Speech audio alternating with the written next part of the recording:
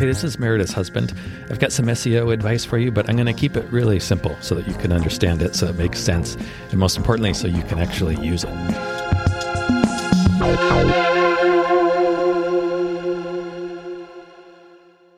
I think it's kind of cool. It probably drives people crazy, but I've never heard the podcast, so I don't know. I know you haven't. Well, I wanted to talk today about something that hopefully will save a little bit of time. Oh, gosh, that would be great. Some SEO myths and just some things you can ignore. A few things you don't have to worry about. Even if you're using something like SEMrush, you might see these things. I get a couple of these questions I get all the time from people who are using SEMrush or other tools.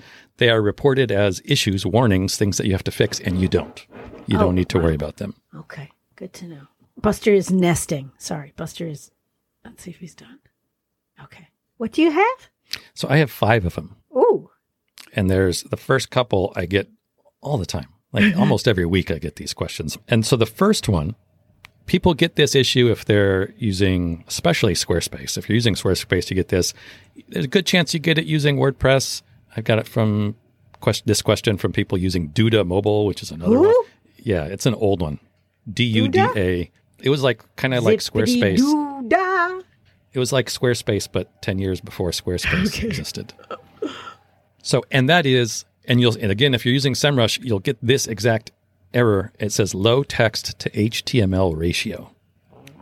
And question mark. Everybody's like, what is this? How do I fix it? The good news is it's not important. You don't need to fix it. You can just flat out ignore it. That's so nice. I will say though, if you get that error, you want to also look to see if you see an error called low word count.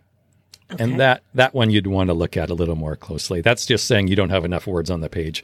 But the low text to HTML ratio, Google has said very publicly and now repeatedly, you do not need, it doesn't make a difference. You don't need to do anything with that.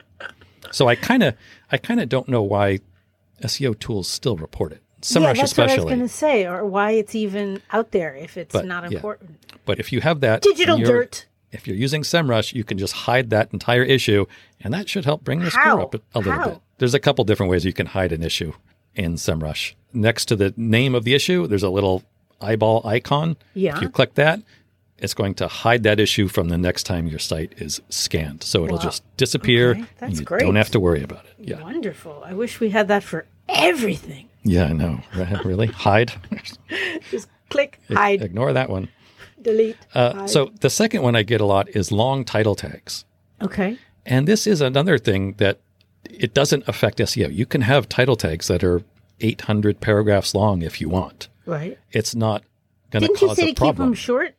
Yeah, well, I did, but people misunderstand that it's like a big problem. If your title tags are too long, all it means is that they're going to get truncated. They're going to be cut off, and nobody's going to see it. And it's going to, if you have, and you should have your keywords in your title tag, the longer your title tag is, the more diluted it becomes. So, for example, if you have a title tag and your keyword, say, is made up of 3 terms, and your title tag is 6 terms, half of your title tag is going to be allocated towards those keywords, which is good. Right. If you have those same 3 terms and your title tag is 170 terms, then all of a sudden it's not as focused. Right. That's the issue. And the other issue is it being truncated. Personally, I think it just looks better in Google when your site appears and it's not cut off with that little dot at the end. It just looks better. It's prettier. So, yeah. But it's not a problem. It's not harming your SEO. Okay. If you have title tags that are too long. Thank you for clarifying. And that's kind of closely related to description tags. Description tags also, a couple things, you don't need to put your keywords in there. It doesn't matter at all. It makes no difference. You do. Everyone you do not. You do. There's also what we call a character limit on description tags. Again, there's no harm if you go over that limit. It's just not going to be displayed. Like no one is ever going to see your description tag beyond about 160 characters. So don't, if it's too long, don't think it's the end of the world, but just realize nobody's reading that. Okay. The one thing that you need to be aware of with your description tags is that all of your pages need one, and they need to be unique. So you can't use the same one for a whole bunch of different pages. And if you have pages that don't have a description tag, you want to create one.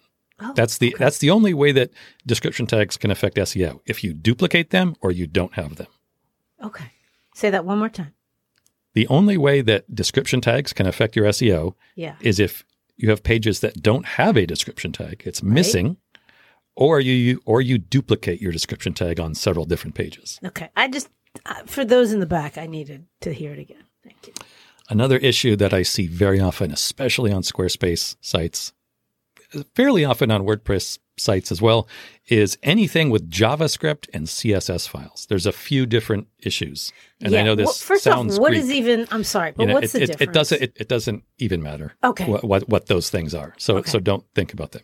But the issues that you will see are that your JavaScript and CSS files are uncompressed, unminified, and something else.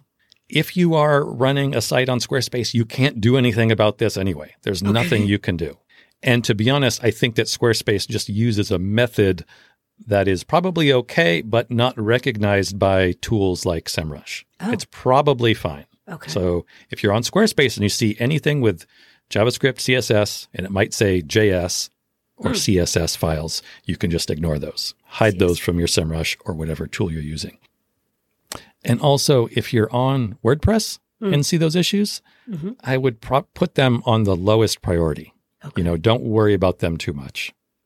Don't freak out because it's kind of technical. You can get into bigger problems trying to fix it. I would say just don't worry about them. They're better fish to fry. Focus elsewhere. Mm-hmm. And then the final one, number 5. Anything, if you're using SEMrush, anything under the notices category. Notices?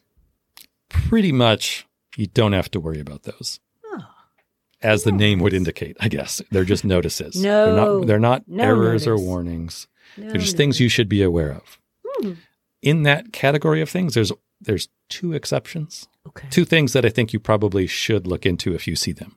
Okay. So kind of skim through it, look for these things. Yeah, you'll see it. If you click on notices, there'll just be a bullet list of issues. Okay. What do we look for? Permanent redirects. You'd want to look at. And orphaned pages in sitemaps. Oh. Yeah, I know. It sounds sad.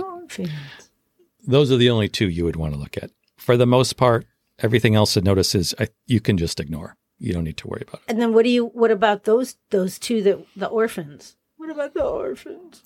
Check out my blog on how to fix those. Okay.